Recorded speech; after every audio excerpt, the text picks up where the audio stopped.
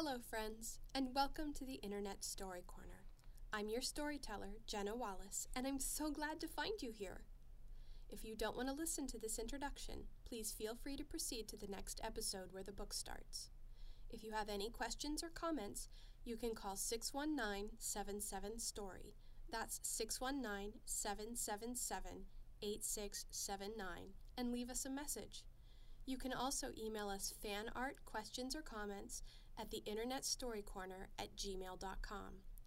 If you like us, please follow us on Facebook and Instagram at The Internet Story Corner and leave a review for us on whatever platform you might be using to listen to us. After I've finished the book, I'll do an episode to answer any questions you have and explain a little bit more about what we've read. Over 150 years ago, a mathematician named Charles Lutwidge Dodgson wrote a book based off a story he had told to entertain 3 bored girls on a boat ride. It was a story full of fun, nonsense, adventure, and satire. To keep his life as a writer of children's literature separate from his life as a mathematician, teacher, and scholar, he published that story under a pseudonym, also called a pen name, that was itself a play on words. He took the Latin for his first and middle names, Carolus Ludovicus, reversed them into Ludovicus Carolus, and then put them back into English as the name we all know him by today, Lewis Carroll. The story he told those 3 girls?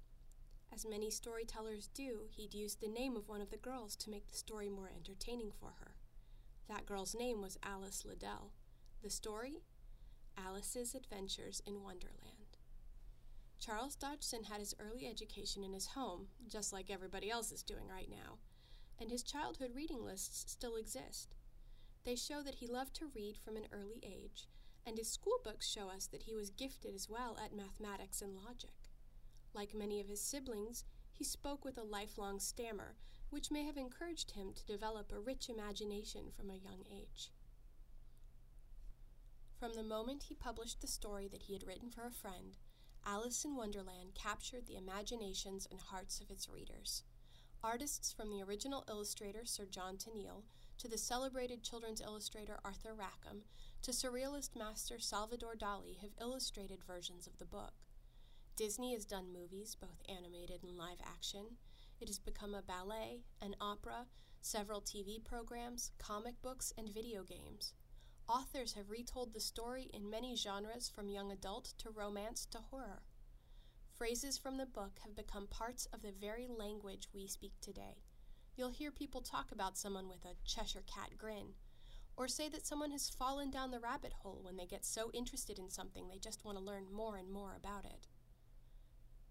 But no matter how much or how little you want to go down the rabbit hole with Alice in Wonderland, the fact remains that at its core, it's a story told to entertain a group of kids who are stuck in a boat that ended up becoming a story for the world. Which is why I think it's so appropriate that the first story y'all are about to hear is an audio version I recorded for my niece who was stuck inside her house during some wildfires that I'm now sending out into the world.